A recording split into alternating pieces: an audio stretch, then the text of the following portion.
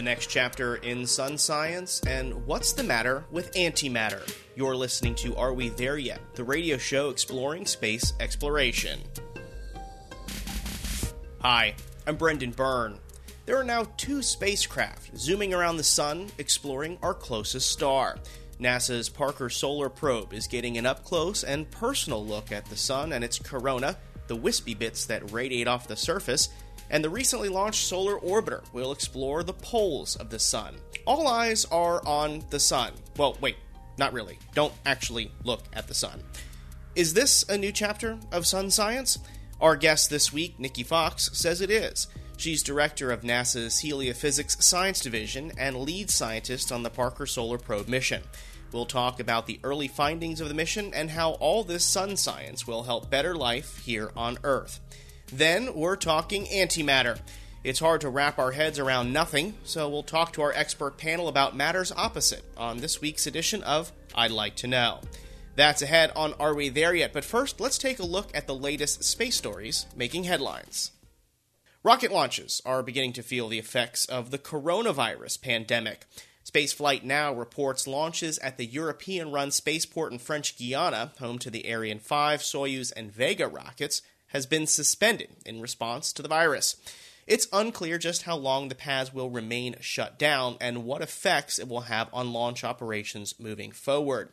Meanwhile, in the U.S., SpaceX is proceeding with the launch of another batch of Starlink satellites from Kennedy Space Center this week, as NASA centers are urging employees to work remotely. ULA is also scheduled to launch a communications satellite for the newly created Space Force next week. So far, the company hasn't announced any delays due to coronavirus. You can find these stories and more on our website, wmfe.org/space, and give me a follow on Twitter for the latest space news. I'm at Space Brendan.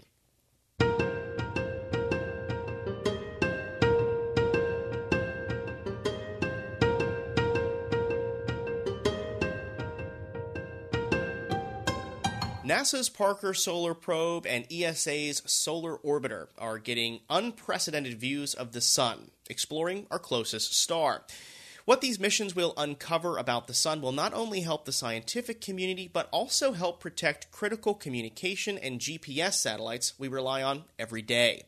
NASA's Nikki Fox is in charge of all the agency's sun science as the director of the NASA Heliophysics Science Division and is the lead scientist on the Parker Solar Probe mission.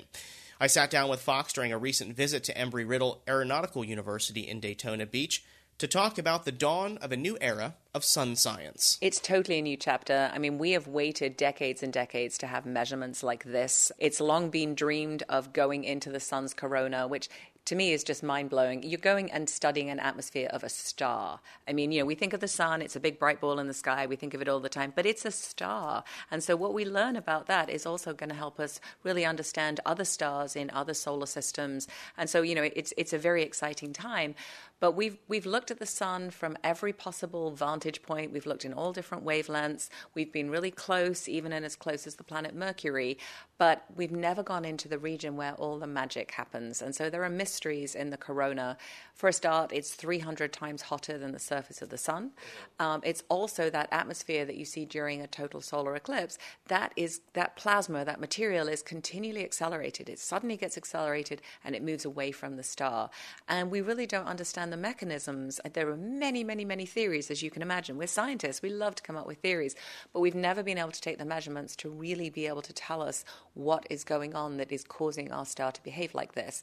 And so it's a brand new chapter. Parker Solar Probe, right in close to the sun, in the sun's corona, taking in situ measurements. Solar Orbiter now joining us, that is going to go actually out of the ecliptic plane. And so if you think around the sun's equator where all the planets are orbiting, Solar Orbiter is actually going to use Venus gravity assist to lift the orbit gradually until we can, for the very first time, image and see what's going on in the poles of a star. So, yes, it's a great time to be a heliophysicist. Mm-hmm. Nikki Fox, as you mentioned, there have been other studies in the past, but within the past 2 or 3 years, we've had these 2 spacecraft launch to get very close to the sun. Why now? What has made it so that these missions got the green light and they're able to carry out their mission?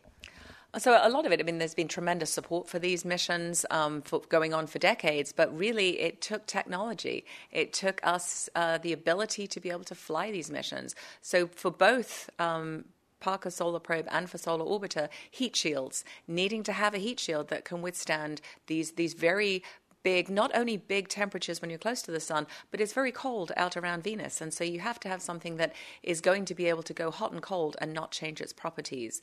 For Parker Solar Probe, we're up with temperatures of about 2,500 degrees Fahrenheit on the front side of the heat shield. The main body of the spacecraft is a sort of balmy Florida February day of about 82 degrees.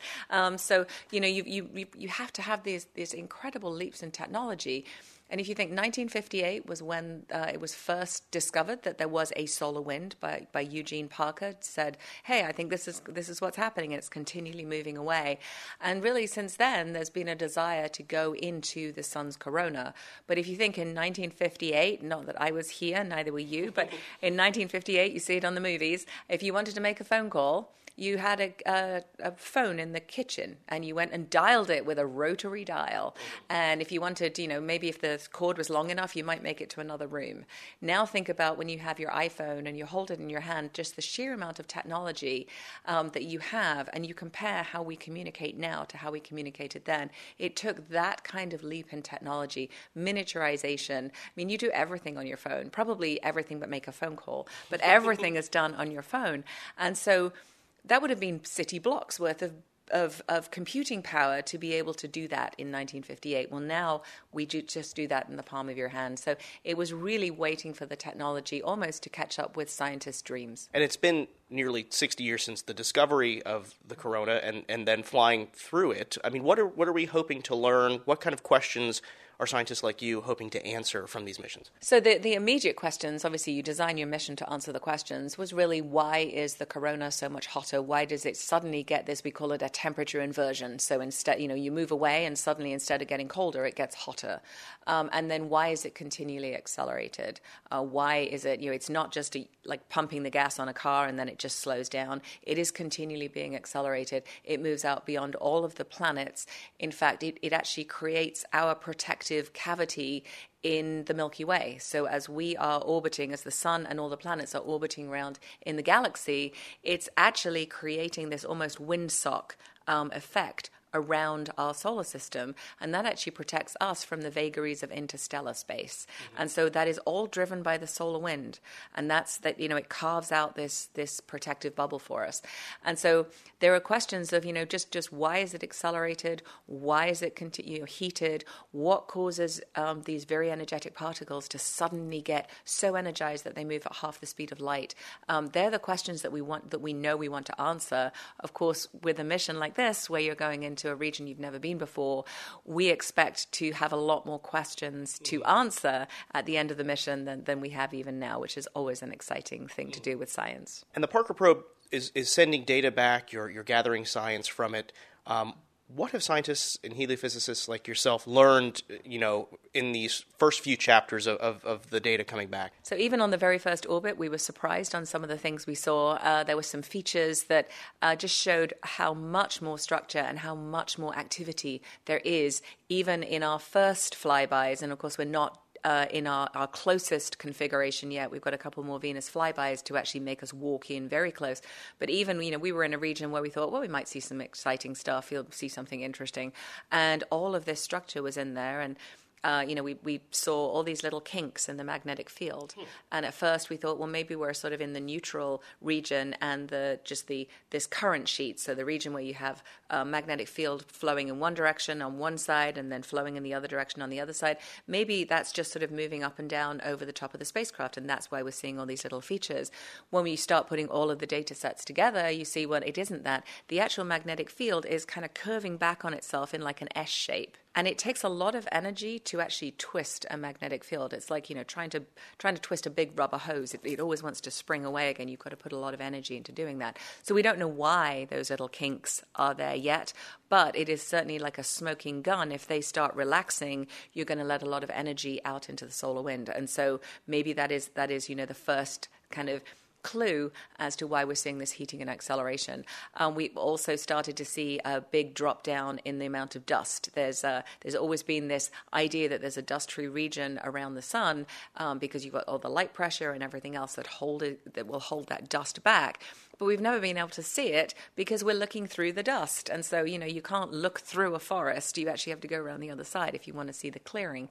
And so we're already starting to see dust decrease, even though we're not close enough yet to really be seeing it. But a lot of the theories and things that were imagined, we're starting to see reasons for why they may be there, even in our first couple of orbits. And as it gets closer and closer and closer, you're just going to find out more and more, right? Yes, we anticipate. I mean, of course, we could be wrong, but right now we anticipate that these little features that we see will become just a lot more and a lot bigger as we get closer to the sun. And then what we'd like to know is what's actually causing them. What is making that magnetic field do a reversal? Because magnetic fields don't like to do that. They like to be straight. Right. So the solar orbiter, it's going to take a few years to get to where it needs to be. But how will the solar orbiter kind of work in tandem with the Parker Solar Probe? So I'm excited actually about the early part of the mission when it's in the ecliptic plane. So we have a lot of instruments that are very similar on the two spacecraft in the in situ instruments. So we have very similar plasma instruments that are kind of measuring what's coming in the solar wind. We have high energy particle detectors that are looking for those high energy particles associated with transients like shocks or flares or big sort of solar storms. And then we have measurements of fields, both magnetic and electric fields. And so we have very complementary instruments. So for me right now, we're in the same plane. We're actually looking at a lot of the same features. And there are many interesting configurations. You can have them radially aligned. You can have them where we think they're on the same magnetic field line, which is a sort of spiral. We can have things where they're in quadrature, where one is looking at the side and the other's looking at the front. There's loads and loads and loads of really interesting configurations. So from the get-go, I think it's amazing to have the two of them there. As Solar Orbiter kind of precesses and comes out of the ecliptic, their science will go much more to the, observing the poles. They've got a whole suite of remote sensing, all cameras that are looking in different wavelengths. And I think that's very complementary because now they're taking images, they're really telling us what we're flying past as we're zipping past. You can start getting really high resolution views of the sun as Parker is in really close. So they're incredibly complementary. This is going to be a simple question, I think, with a complex answer, but why study the sun in the first place? So the sun, many reasons. The sun is our star, and so studying the sun gives you a lot of information about how stars work in general. But we here on Earth, we live in the atmosphere of the sun. So as that solar wind is accelerated and the coronal material starts to move away, it bathes all of the planets. And so we literally live in the atmosphere of the sun. So if you have a big coronal mass ejection or a big event, it can come and impact us here at Earth. A visible sign of it, of course, is the northern and southern lights, and it's very, very beautiful, and we get excited. I started my career studying the northern lights, and so I'm, big fan of the aurora. But the aurora is a current system in the sky, and it looks for something to close. A current has to be able to close, and so if the ground is not conducting, it will look for something else to flow through, like a pipeline or a power grid. And so as we become more and more reliant on technology, we actually are more susceptible to the vagaries of the sun. Satellites, we all use, satellite communications. We take it for granted. Your GPS signals, all this kind of stuff. Everything that we do now is so much more technology-based that we really do need to understand it so we can protect our planet and protect our infrastructure. And there was a very famous event in 1959. It was called the Carrington event, and it was the first time that we knew that the Earth and the sun were really linked. Carrington saw this big flash of light while he was sketching a sunspot, and a few hours later, compass needle span and, a terrible thing at the time, the telegraph system in the US went down for 4 days. Now, I talk to my, kids, I have young kids myself, and I say, the telegraph system went down for 4 days, and they just look at me like, oh, okay. And then I say... No text for 4 days. No text, no internet, no, Fortnite Battle Royale, nothing for 4 days. And they, oh, that's terrible, So it changes how it shows as technology matures. We rely on it more and more. And so studying our sun is really important. But it's also really cool. It's a star. We're studying it, and we're learning fundamental physics. So protection and prediction of these events so we can prevent bad things from happening to our cell phones, right?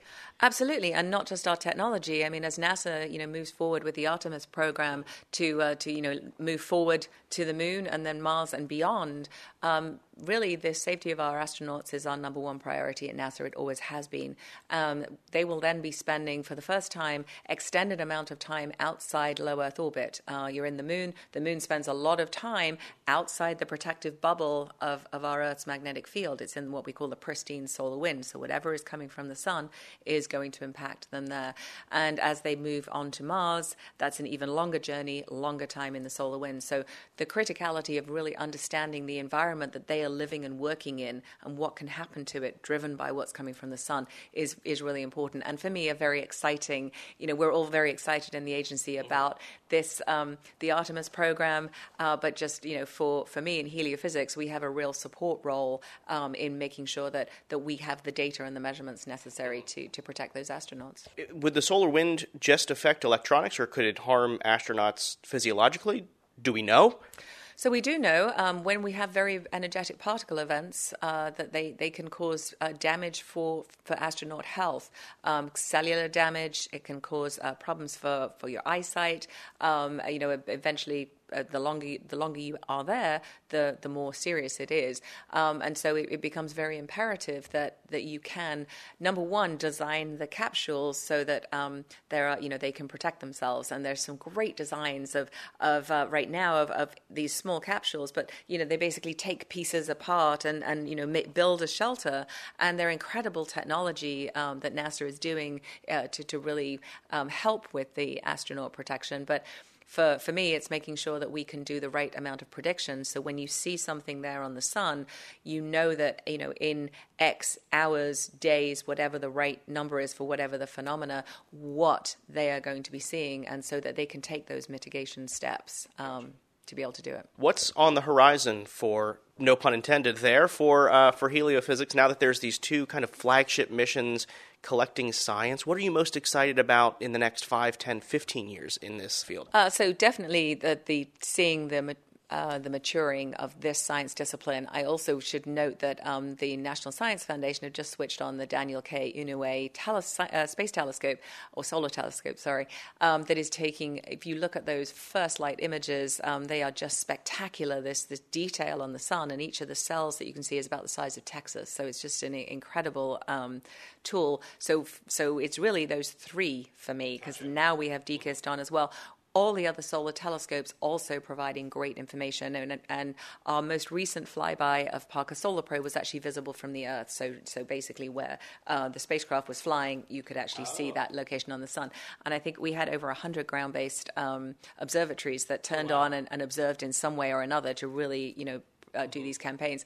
So I'm most looking forward to using the fleet. And so, heliophysics has a fleet of spacecraft. It's not just the sun. We have them in the magnetosphere and the ionosphere. We're studying every impact. We have the Voyagers, of course, that are in interstellar space. And so looking at how this system works together is the thing I find the most interesting. It's great to understand the star, and it's great to do that, but really understanding how that is driving what we're seeing in other parts of our solar system. Also working with our planetary colleagues to look at, if we saw this on the sun, what did we see at Mars? What did we see at Jupiter? Did we see anything? What is New Horizons seeing all the way out in the Kuiper Belt? How do we put all of these things together? And so I think that's for me is a very exciting thing. We have a lot of new missions that we've recently selected that will be coming online. Small spacecraft that are going to be imaging the sun and providing really great measurements again to support some of our solar observatories. We have a mission that's going to be flying through the Northern Hemisphere cusp region, which is essentially the funnel region where all of the energy from the solar wind comes in. So it's that cause and effect. Mm-hmm. Putting all these things together is just a really, really cool thing. Also, we recently discovered that terrestrial weather has a profound impact on our ability to communicate. So there's now a region where solar weather, space weather is coming in kind of from above, and then you have all the terrestrial weather that's forcing from below, and they actually interact. We didn't know that till quite recently, that they actually have an interaction region, and it can cause air glow is the sort of visible sign of it, but it can cause like bubbles that will stop you being able to communicate, send your signals through. So it's a whole new area that we've just started to look in. So there's loads and loads and loads of great science to be done. Nikki Fox, thanks for speaking with us. Thank you very much. That was Nikki Fox, director of NASA's Heliophysics Science Division and lead scientist on the Parker Solar Probe mission. Special thanks to Embry Riddle for hosting us for that conversation. Still to come, what's the matter with antimatter? Our expert panel of physicists unpack the mystery around antiparticles. Are we there yet? Is back in a minute.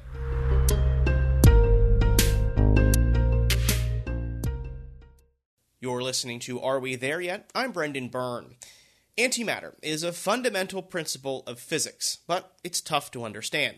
To help wrap our head around this complex topic, we're joined by our expert panel of physicists.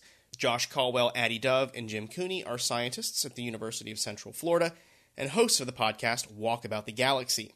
Josh kicks off the conversation about the matter of antimatter. One of the happiest moments of my life was when I discovered that it was a real thing and not just something in Star Trek. So that's why you care. Antimatter is the nemesis of all matter, though. It is. The nemesis of all matter. I like this. Because if you have matter and antimatter that combine, they annihilate each other. Ooh, okay, conflict. I like that. Right. But what is it?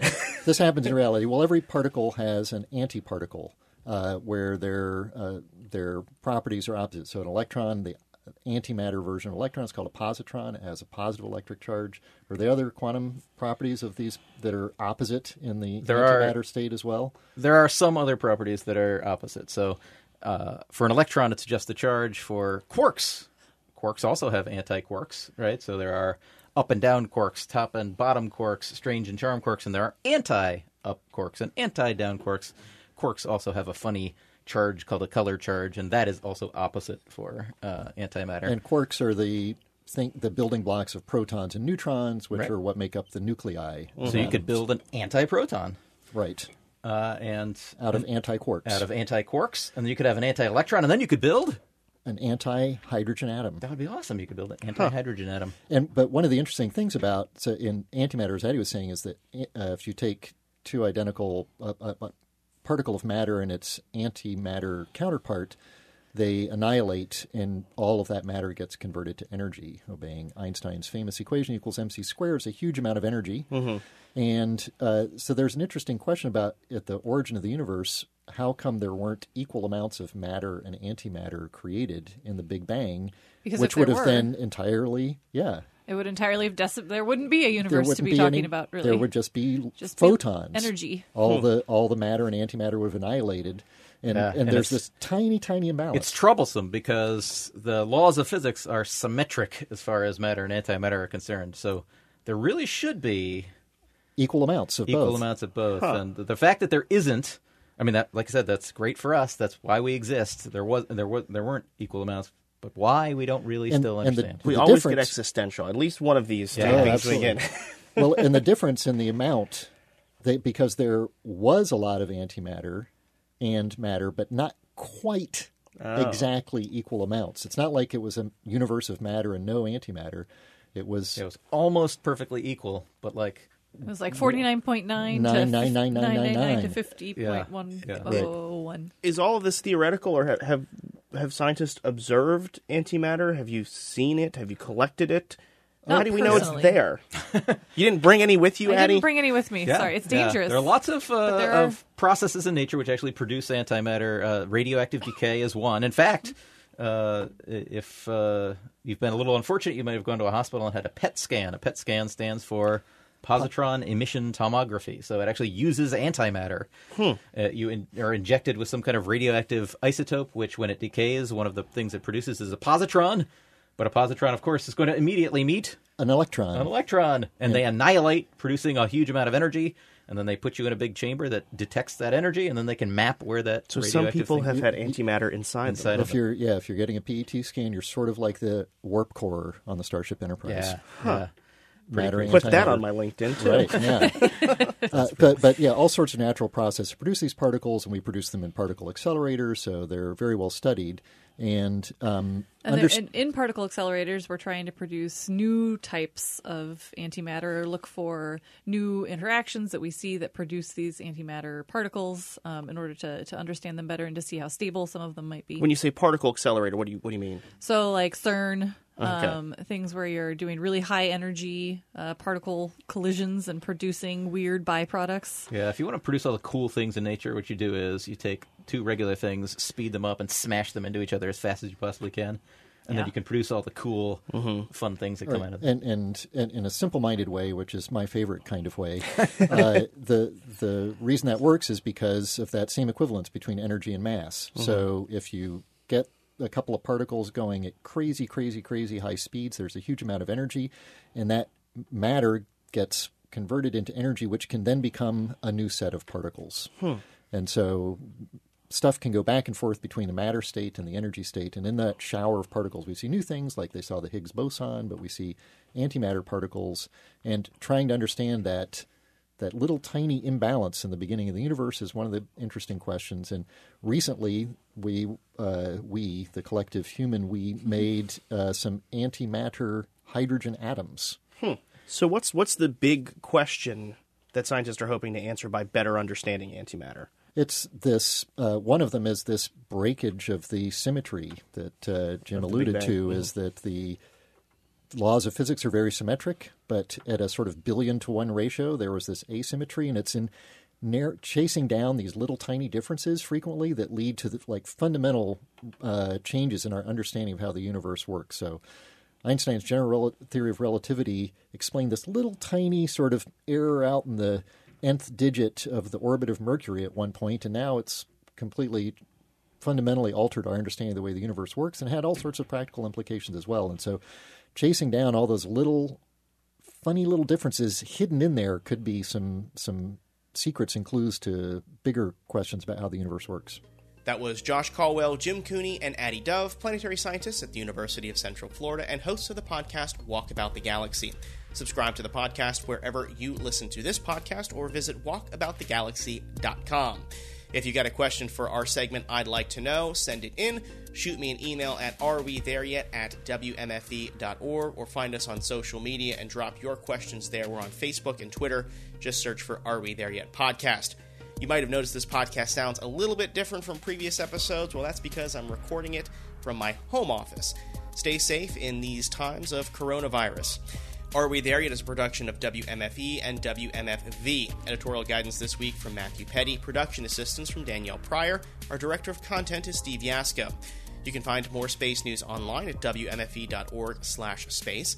And never miss a show and get bonus content and interviews delivered straight to your phone or smart speaker by subscribing to the Are We There Yet podcast on iTunes, NPR One, Spotify, or the dozens and dozens of other podcast apps at your disposal. Support for Are We There Yet comes from our listeners, and until next week, I'm Brendan Byrne. Stay safe, and thanks for listening.